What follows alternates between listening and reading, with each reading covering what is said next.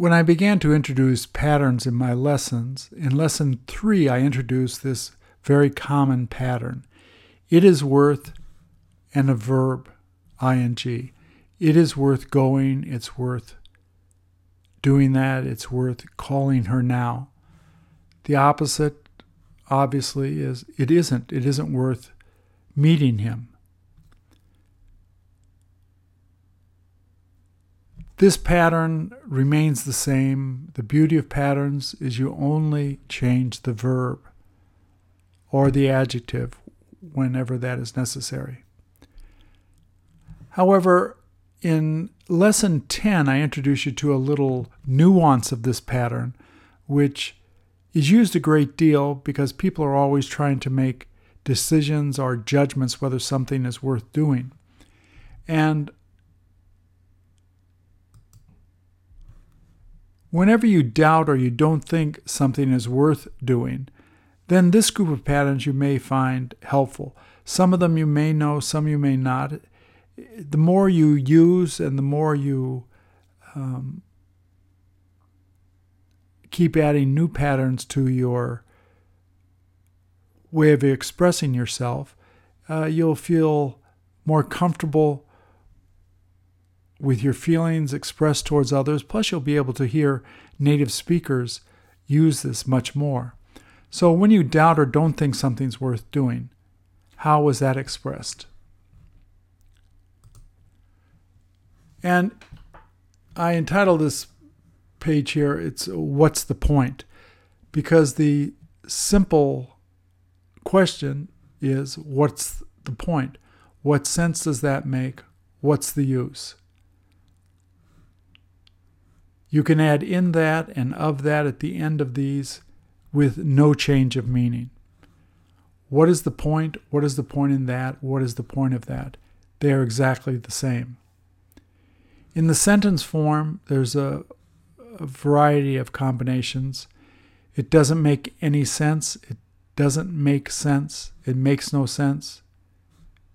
It's pointless. It's useless. It's senseless. Now, when you add a verb, you simply add to and the verb. It doesn't make any sense to call her. It doesn't make any sense to repeat it. It makes no sense to buy that. Once again, it's pointless to talk about it. It's useless to explain it. It's senseless to go to war. If you use an adjective, the verb becomes being, followed by the adjective. It doesn't make any sense to be mad. It doesn't make sense to be angry. It makes no sense to be jealous. So by adding be and the adjective, you can use this pattern.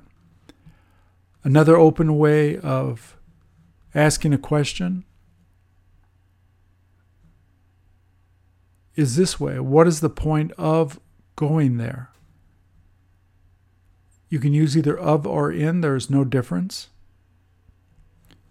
What is the sense of calling them now? Once again, if you use an adjective, it's be verb ing.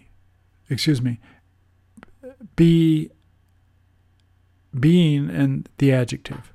So once again, what is the point of being angry? What is the sense of being jealous? What's the use of being mad? Of or in are interchangeable here. If you want to add a noun or an object pronoun to be more specific, what is the point of them coming here? What is the sense in her meeting him tonight? So that's another way of expressing it if you want to be more specific by adding a noun or a pronoun. What sense does it make to spend your money like that? What point is it to tell her?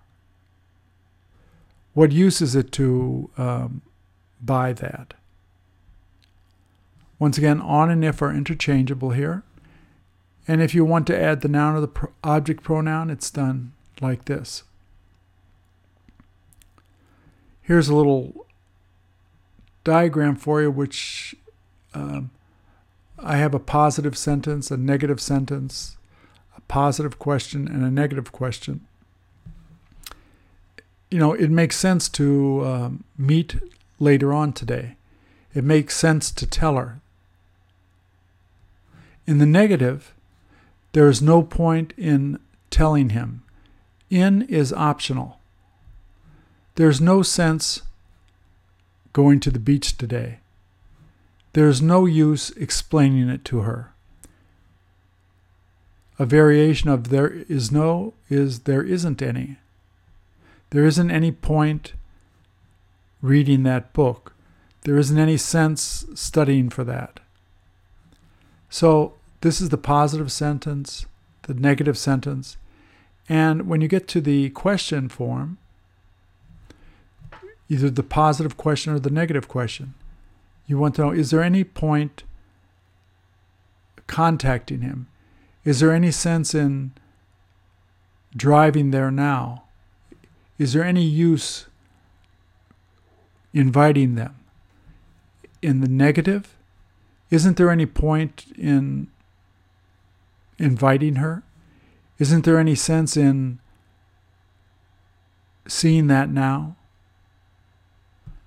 So you have the positive sentence, the negative sentence, the positive question, and the negative question.